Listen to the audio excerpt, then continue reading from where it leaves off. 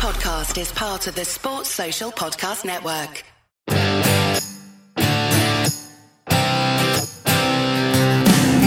Hello and welcome to the Tour Report from Secret Golf, the third major of 2022. I can't believe it's here already. Elk, I feel exhausted and drained after everything that was happening last week. Obviously, RBC Canadian Open, and we'll talk about the epic ending to the week for the PGA Tour. Live Golf and their inaugural event at the Centurion Club in London. I think maybe we start there. And Charles Schwartzel taking home, what was it, $4.75 million. I know, I watched the last 9 holes of that, the Live event. Actually, I watched about the first 6 and then the last 4. And then I heard Charles' speech when they had the presentation.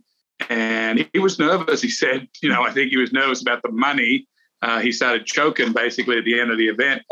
Diane, it's and then his team finished first, second, and third in their match to win an extra $750,000 on top of it. It's hard to differentiate the two right now. I mean, on one hand, the Live golf scene has, starts on Thursday and finishes on Saturday. So it feels like it's not encroaching. It didn't encroach on what we saw on Sunday in Canada, the great finish we saw there. I'm not even sure if I'm going to answer your question. I'm not even sure if there's a question there, but do you want me to round up what I thought about Live? Yeah, let's start with that. I think that's important. Then we'll move on to what happened for the PGA Tour and what a fantastic victory they had in many ways on Sunday. But, you and I talked about it after Thursday watching Live Golf, and we both said that we thought overall it was a successful first day for them. We saw about 100,000 people that were streaming it on YouTube. Obviously, YouTube, Facebook, and their website, those were the ways to watch. It seemed very fast-paced and dynamic. I think as it went on, I got a little bit bored of the fact that the standard of golf wasn't great. It wasn't really too appealing for me to watch Charles Schwartzel win. But I don't know, what did you think as the final 2 days wrapped?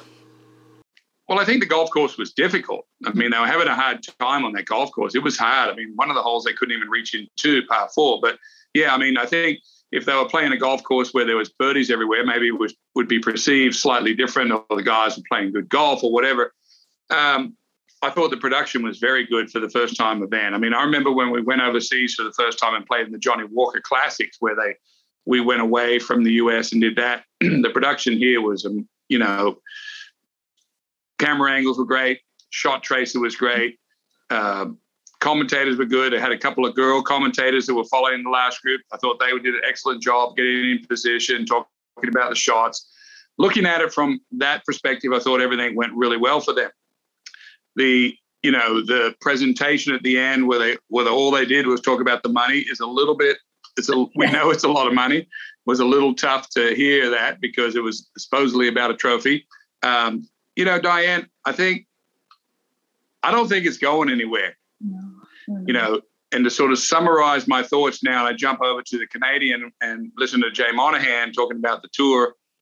And, the Canadian Open didn't have a very good field either. And, some of the players were talking about it had a feel of a major. Well, it wasn't a major. I mean, John Houston played in the Canadian Open this year. Just so happened the 3 best players playing last week finished in the last group on Sunday. Tony Finau, Justin Thomas, and Rory McIlroy, who came on the champion on Sunday. I think the tour hasn't handled this very well. I'm hearing from sponsors that they're not that crazy about the tour banning all these players. And if there's 17 now and there's going to be maybe another dozen, let's say, tournaments around the country don't really want those guys finished. They don't want them suspended. I mean, everybody wants Dustin Johnson in their field, Bryson, Reed. And you can nitpick and say they don't like him or whatever, but they're the massive draws. Phil Mickelson, these guys, if they show up at the Houston Open, one of them, it's a big event, So I don't know what the answer is. I have no answer for you on what's going to happen, but I just sort of took it all in, Diane. And it was confirmed since we last did a show on it that Patrick Reed, Bryson DeChambeau and Pat Perez, who's part of the secret golf team, have all gone over. And as you say, more names are expected. I think people probably want to, it's a major week, it's a big week. USGA are probably hoping that nobody announces that they're going to live this week. And I think they'll probably wait until next week and the major is out of the way. But I don't know. I feel like we covered everything last week, and then after watching it, and Jay Monahan was on the telecast with Jim Nantz on Sunday, and I actually, I was having a pregnancy nap at the time, so I missed it, but I came out and my phone had blown up, so I watched it back. I think Jay Monahan did a pretty good job of handling some tough questions that they're all still working out as well. I mean, this thing is evolving as more people join. So they're still working it out at the same time. And then, the human rights, the appalling human rights record of Saudi is coming up. 9/11 groups are reaching out to the players. That was brought up today in Phil's press conference at Brookline. This thing is just going to keep going. The golf's not going away, but the controversy is not going to go away either. And if you make a choice, there are consequences to the choices, and I think the guys are just going to have to keep dealing with that. It's interesting that all the groups that are, sort of demonstrating this choice is they're taking it out so severely on each player. Because the NBA, there's a lot of people that skate by on a lot of this criticism. I'm not saying they're not without criticism. I'm just saying very intense towards Phil Mickelson currently. Brutal press conference. I just caught up a little bit of it. Diane wanting to write letters to everyone in 9/11, et cetera. brutal questions. Yeah. On one hand, we have tour players like Rory McIlroy and Justin Thomas saying that these guys, hey, if they want to go play, go play. On the other hand, now you got the commissioner like totally picking them out and just thrashing them, trying to just degrade their own players to try to get them to, I don't know what they're trying to get them to do, but they're really not happy with one another right now. But the PGA Tour kind of won the week when Sunday couldn't have gone any better for them at the RBC Canadian Open. They had Rory McIlroy, who is their number one guy that plays on the PGA Tour. He's on the player advisory committee. He's been very outspoken about his negative opinion of LIV Golf since the beginning, and he goes back to back at the Canadian Open. Not only that, as you said, Justin Thomas and Tony Finau in the mix until the very end. Finau made an amazing 46-foot putt on 18. And the fans were going wild. So it was a real celebration for everyone in Canada, for Rory, and I'm sure everyone at the PGA Tour was jumping for joy. Well, it was all the same. The tour is the tour, and it's got the network coverage, and we all tune in on Sunday, and we have Jim Nantz and Faldo in the booth and the commissioner, and of course we have the best players leading the tournament that week, and all the controversy across the pond. And yeah, it was a great ending, but it's not done yet. No. I mean, LIV Golf is here, and they're going to play next event in Portland, not too far from now. And there's going to be some other giant names. Bryson DeChambeau, as much controversy or not has surrounded him, he's a massive name to go to LIV Golf. The people, I just think back to short time when he drove it across the lake at the 6th hole at Bay Hill, the most unthinkable thing I've ever heard of. Yeah. And then won the tournament the same day. There's never been a more unbelievable figure on the golf course, the way he pumped himself up and hits the ball. We're going to have to see.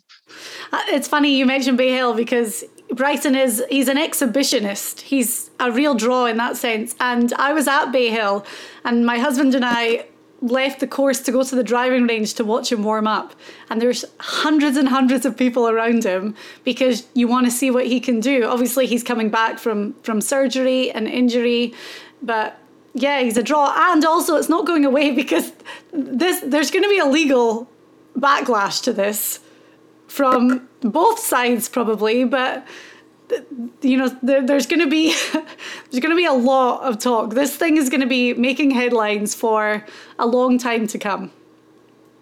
Yeah, and the third piece of this wheel is the sponsors I spoke of, the tour sponsors that are already sponsor the PGA Tour.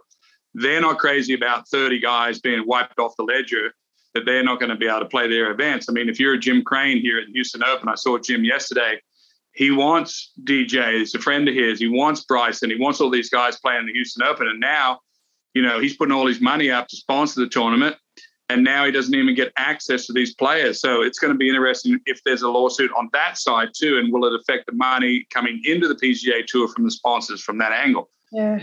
Oh, man. It's just a lot to unpack constantly. So we almost have to put that to the side this week because we have one of the greatest weeks of the year, the US Open. And this week it's at the Country Club in Brookline, Massachusetts. This course is a real icon of American golf and one of the most private clubs, one of the oldest clubs, and one of the 5 clubs that founded the USGA way back when. We've been looking forward to this one for a long time, and I think it has all the makings for being just a fantastic US Open.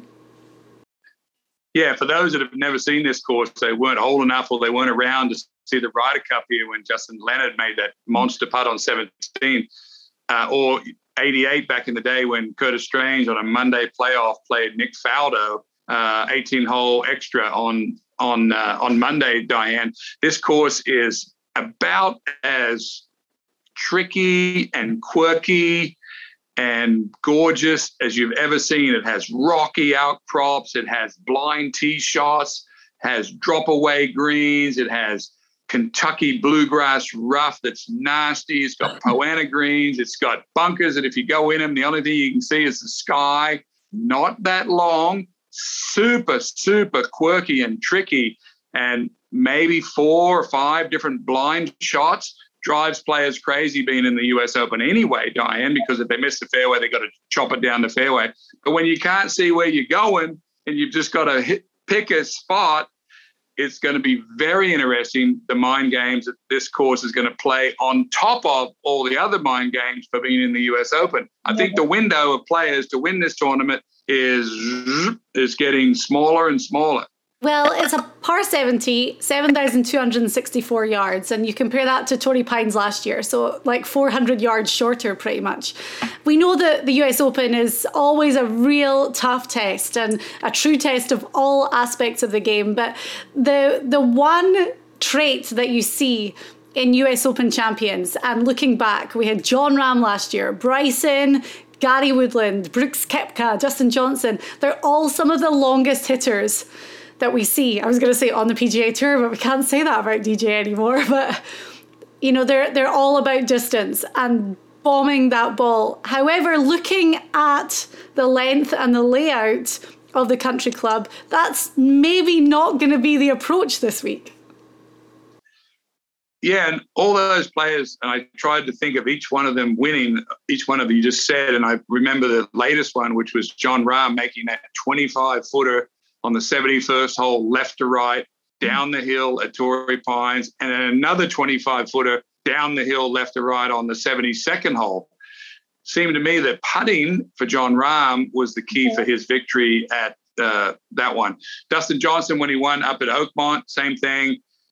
Diane, I have curtailed my picks this week, and I've got 2. You might be able to see I've got 2 circles in green boxes. There's 2 black circles. I'm taking 2 particular categories this week, and I'm saying the best and the best of those 2 categories are going to be my picks this week. Okay, well, I'm going to be looking at total driving because I think distance, obviously it's a US Open, but I'm really going to put more of a premium on accuracy this week as well. Tree-lined course, and there's always talk about the rough at the US Open, and that video will surface at some point on Twitter of somebody dropping the ball in the rough. and around the greens, that stuff. So I'm looking at scrambling as well. But Gil Hand's design, last time we saw it, the 1988 US Open, when Curtis Strange won at 6 under par. It's undergone a little bit of renovation over the years in 2013, which we're going to be talking about 2013 in a little while, and in 2019, really to prepare for this US Open. But as you say, a lot of blind shots, a lot of elevation changes, and a real classic golf course that we're going to see the guys put to the test around this week. And very small greens. I was reading on the USGA's website today that some of the greens are smaller than Pebble Beach, 3,200. The average green size at Pebble Beach is 4,000. You think of the 7th hole of Pebble Beach, you think of the 4th hole. Very small greens, Diane. Some of these are 3,200 square feet, another 800 square feet smaller than Pebble. And I must remind you, Diane, that when Curtis Strange won here in 1988, Curtis was a straight hitter, but absolutely middle of the range. No extra distance with Curtis. Beat Nick Faldo, who identical game, very straight, medium range hitter. Is there a medium range player in this field, Diane, that can just hit these slopey runaway fairways, keep it out of the bluegrass? There's a lot of little tricky I was doing my drawings today, and there's all sorts of little ribbon fairways that have almost serpentine where it's not just straight away. You got to hit across things and avoid other angles and all these different things. Who can hit the fairway? Who can hit the driver where they need to? Okay. Well, we'll get to our US Open picks in just a second, but the Tour Report is brought to you by Dundonald Links. Now, if you're planning your golf trip to Scotland, then this is definitely a place that you want to get on that list. They have just undergone a huge £25 million redevelopment. So it's the ultimate 5-star luxury golf resort. They've got pretty much everything that you would want from the golf. Obviously, they have their 18-hole course. They have amazing practice facilities as well. But they also have something, if you're a bit of a whiskey lover, then this could be perfect. Elk, you like the bourbon, I know that, but this will be fun. It's they do a whiskey tasting, basically, and you'll be guided by their in-house expert as you sample this hand-picked, diverse selection of whiskies. Now, the guy they worked with is a whiskey consultant called Blair Bowman, and they've curated whiskies for this whiskey room and have over 100 for you to sample. So there's definitely something for everyone. You can find out all the information online at dundonaldlinks.com. Right, so enough of the whiskey. We are on to our picks for this week's US Open. I feel like I've got loads of picks this week. We do have a load of names that we're going to talk about. So we'll dive right in. We're going to start, as always, with our outright favourites this week for the US Open. So obviously these are going to be guys with shorter odds. Although I do have one slightly longer. I'm debating whether I want him as an outright favourite or a one to watch. I'm going to follow your lead. So you start. You go for it. Okay, well, Sam Burns came on top of our list, and Sam Burns could very well have the pedigree, and he could be absolutely ready to win this US Open, no doubt about it. I think about Jon Rahm, Diane, number one in driving accuracy on the tour, the combined driving stat, and number one in greens and reg. Number one and number one. That to me is just so fantastic. I haven't seen that since maybe Greg Norman days when he was number one and number one, but Jon Rahm, I'm still saying his name because he's a friend of mine, 161st in putting, Diane, and he's been very frustrated with his game. The word is he's not happy with every club in the bag. He's been doing some tinkering with some of his Callaway equipment to get the right feel and the right grind on his irons and the right 3-wood and all that. I told you a minute ago that I was going to take the best putter in the top group combined with the best driver. And by a mile in my stats here, Diane, and they're the same as yours, Patrick Cantlay is 15th in total driving and 8th in putting. The FedEx Cup champion last year, does not have a major championship to his name, was beaten already in the playoff this year. Is it time for Patrick Cantlay? I mean, it'll be it will be a shock of all shocks if he doesn't finish his career with a major championship. Yeah. And he is so suited. How much heartbeat does he not have? I mean, if you ever were more suited to be calm, to play the U.S. Open, well, is Cantlay the calmest guy? Is he the calmest guy ever? When he won the FedEx Cup, they were calling him Patty Ice because he's just ice cold. Talking of ice, I know you're going to see Top Gun Maverick tonight with Iceman. Very soon. Oh my gosh. Yeah. We can talk about that at the end. I'm going to try not to cry like you. 7 times. Cantlay's 20-1 this week. And I think those odds are pretty good.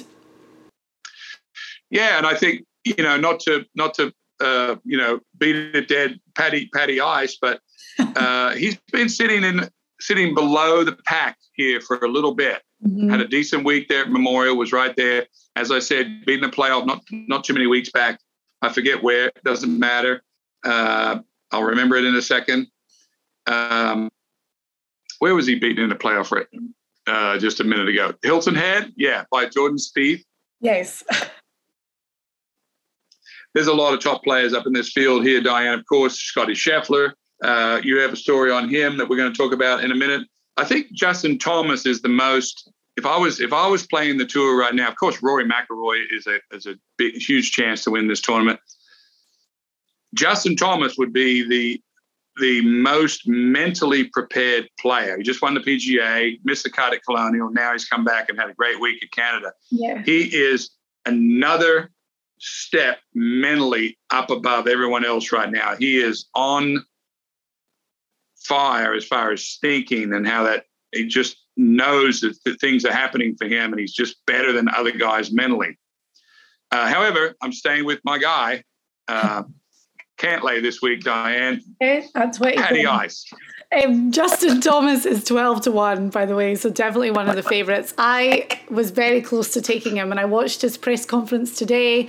He played Brookline last Monday. He hadn't played we're recording this on Monday. He hadn't played any holes today. He was having a bit of a rest day because he knew that it was going to be crazy. That's how he prepped for the PGA, was to go and play a week and a bit before all 18. So he's obviously doing the same thing, which works great for him. But I'm picking Rory McIlroy this week at 11-1. By the way, I picked him as my outright favourite last week. Picked him last week. Yes, so I got the win.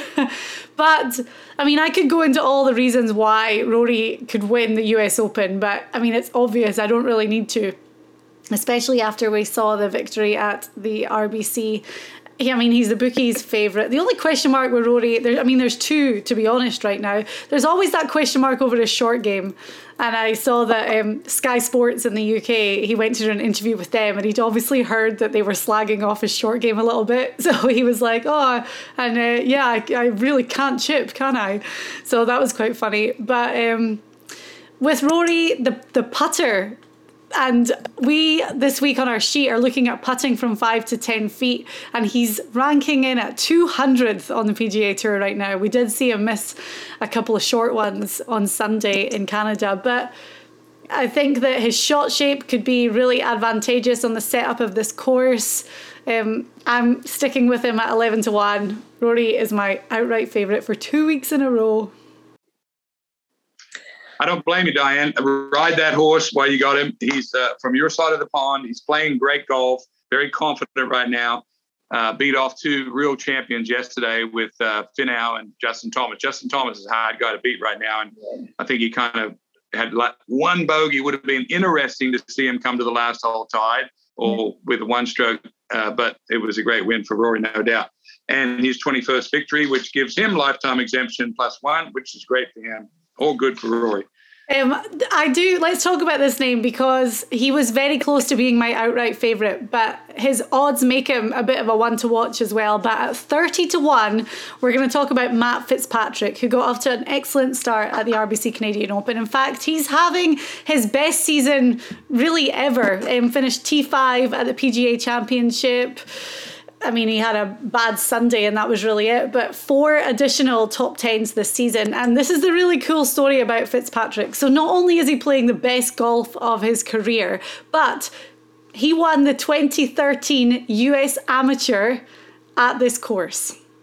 So he's going back. His brother was his caddy for him that week. And I mean, obviously, extra confidence when he turns up. He's talked about the fact that he loved the course and he's staying with the same family that he stayed with in 2013. So he's keeping everything the same. And I think that Matt Fitzpatrick at 30-1, I really liked that this week. He was going to be my one to watch, but the course is a little quirky, like Matthew himself, right? Everyone says he's a little different. It'll be a huge advantage, Diane, to know this golf course. He's won the US Amateur, as you said. You know, when I think of playing this course, I played it once, but not in a tournament. The blind shots, the sort of anxiety when you walk over the hill and your ball's in the rough and you can't see it. It's not like when you drive down the fairway and you see your ball in the fairway. There's going to be a lot of this bouncing around and it's not going to go where you want to. And how does that play on you mentally, et cetera? It's going to be good. Fitzpatrick has a huge advantage, got a great caddy. I have him as one to watch. Using my, formula, Diane, Max Honma has some nice numbers, 29th in driving, total driving and 26th in putting, had 99 putts the other day for the tournament at Jack Nicklaus's course up at Muirfield Village. For the week, that is. That's averaging less than 25 putts a day. Diane, that's like 11 one-putts a day on the greens. So Honma's hot. That's good. I'm still going with Fitzpatrick as my one to watch. Max Honma's looking good. Abraham Ancer has the same combo, 33rd in driving, 37th in putting. So those three names, Fitzpatrick, Honma, Ancer, they're all ones to watch in my mind. I've got Max Honma at 45-1. Ancer is 80-1, which is really good. And I just want to mention quickly, after we were talking about the 2013 US Amateur, it's interesting to note some other guys that played that year in the tournament. Scotty Scheffler, Xander Schauffele, Corey Connors. So all guys that have a little bit of course knowledge heading back to somewhere that's pretty familiar. I need to mention one other name, and that's Cameron Young, because I would feel like I was cheating if I didn't. I've been so big on him. I mean, in his last 4 starts, 3 top threes, T3 at the PGA Championship. I was big on him that week. I thought he was going to win it until he had a costly few holes coming down the stretch. But at 50-1, I have to put Cameron Young in my picks this week too. Yeah, that's a great pick. Cameron Young's going to be a star on our tour. Hasn't won yet. Don't know if it'll be the US Open this week for his first win, although he is a Northeastern guy. Yeah. Those guys seem to play well, just like we talk about when they're out in California. You said Xander Schauffele. He could show up pretty good this week. Diane drives the ball very well. Played the tournament here, as you said, in 13. We're looking good. And then, we have dark horses. Oh my gosh, I have one other name that I wanted to mention. You got another name? Tony Finau. You had Kokrak, didn't you? Well, he's going to be my dark horse. Oh, sorry. Blown the surprise for me. But worth mentioning Tony Finau at 35-1 as well. After he's found some big odds this week. Big odds this week on guys.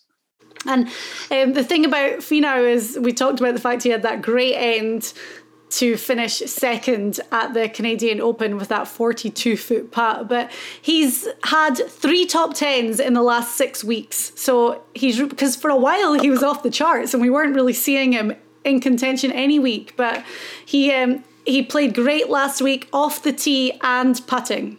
So if he can keep that going, Tony Finau at 35-1. All over that. But I'll do my dark horse since you gave it away back.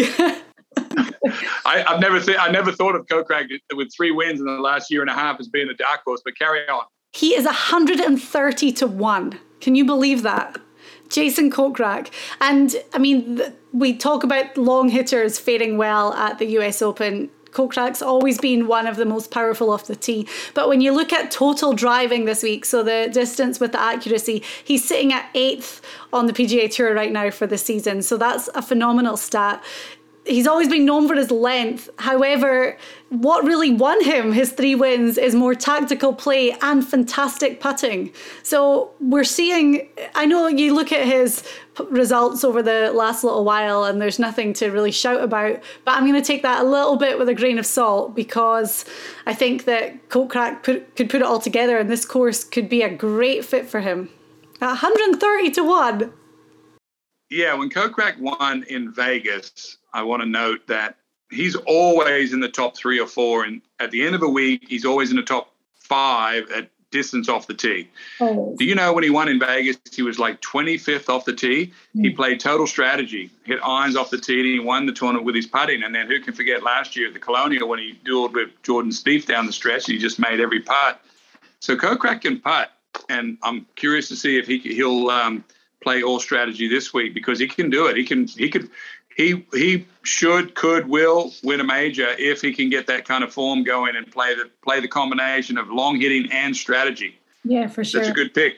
Okay, good. I've got a U.S. Open champion, Diane, I think at 110 to 1. Webb Simpson, who's showing up 2 green boxes in my category here. 27th in putting, 27th in driving, 40th in putting. And K.H. Lee, I'm not picking 2, but they both have 2 green boxes. It's not very often that you get guys on the second sheet that have the green boxes. You know, once they start turning red and yellow, it means they're starting to fall down the list of good players.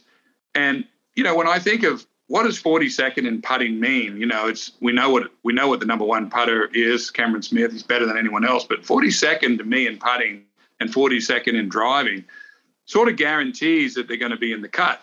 Mm-hmm. They're better than 20 places below the cut line.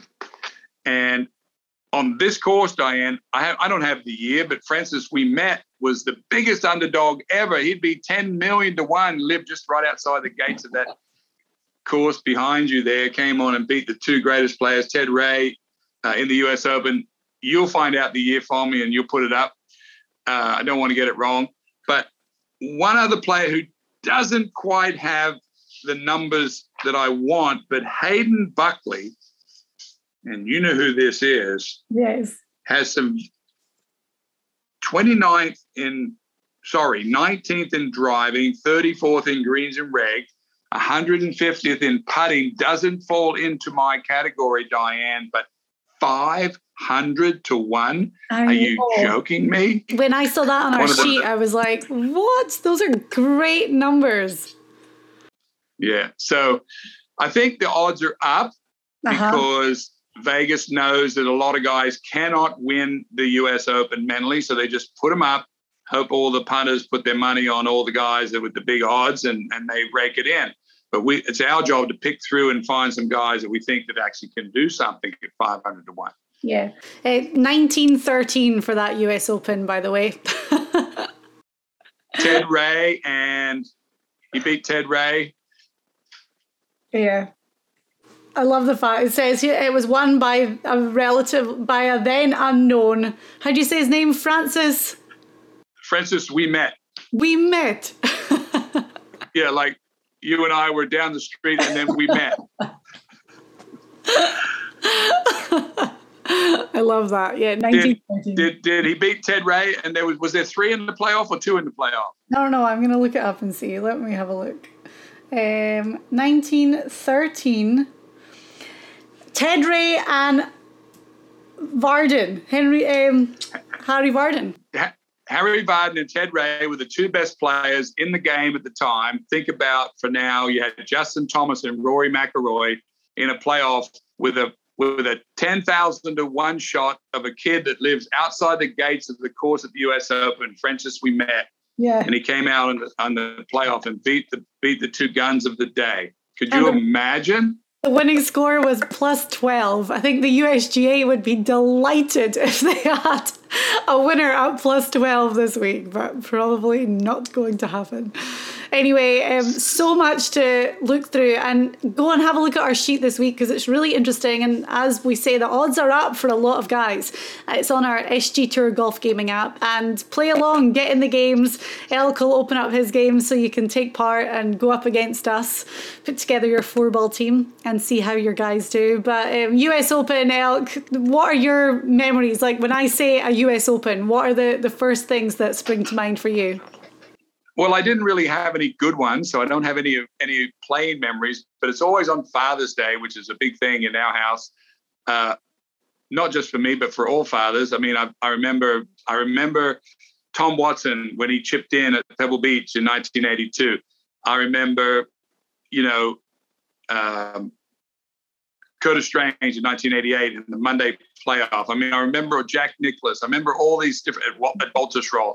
I remember all these iconic US Open sites and watching, even some of my friends that won the US Open, Tiger Woods, of course, Lee Jansen back in the day at Baltusrol, and everything was on Father's Day, and seeing them with their dads. It's amazing. It's an amazing time of year to have the tournament to finish on a Sunday on Father's Day. I just thought there of Max Homa quickly because we mentioned him, but because our baby's due in November, I think his little baby boy's due the same time. Can you imagine because he won on Mother's Day earlier this year at the Wells Fargo Championship. Can you imagine he won on Father's Day the same year?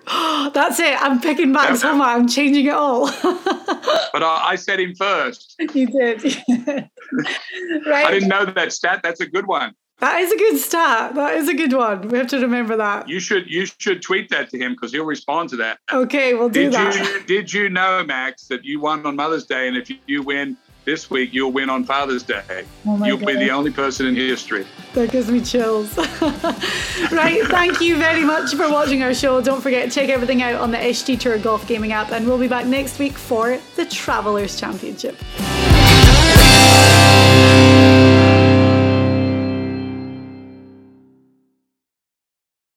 Sports Social Podcast Network.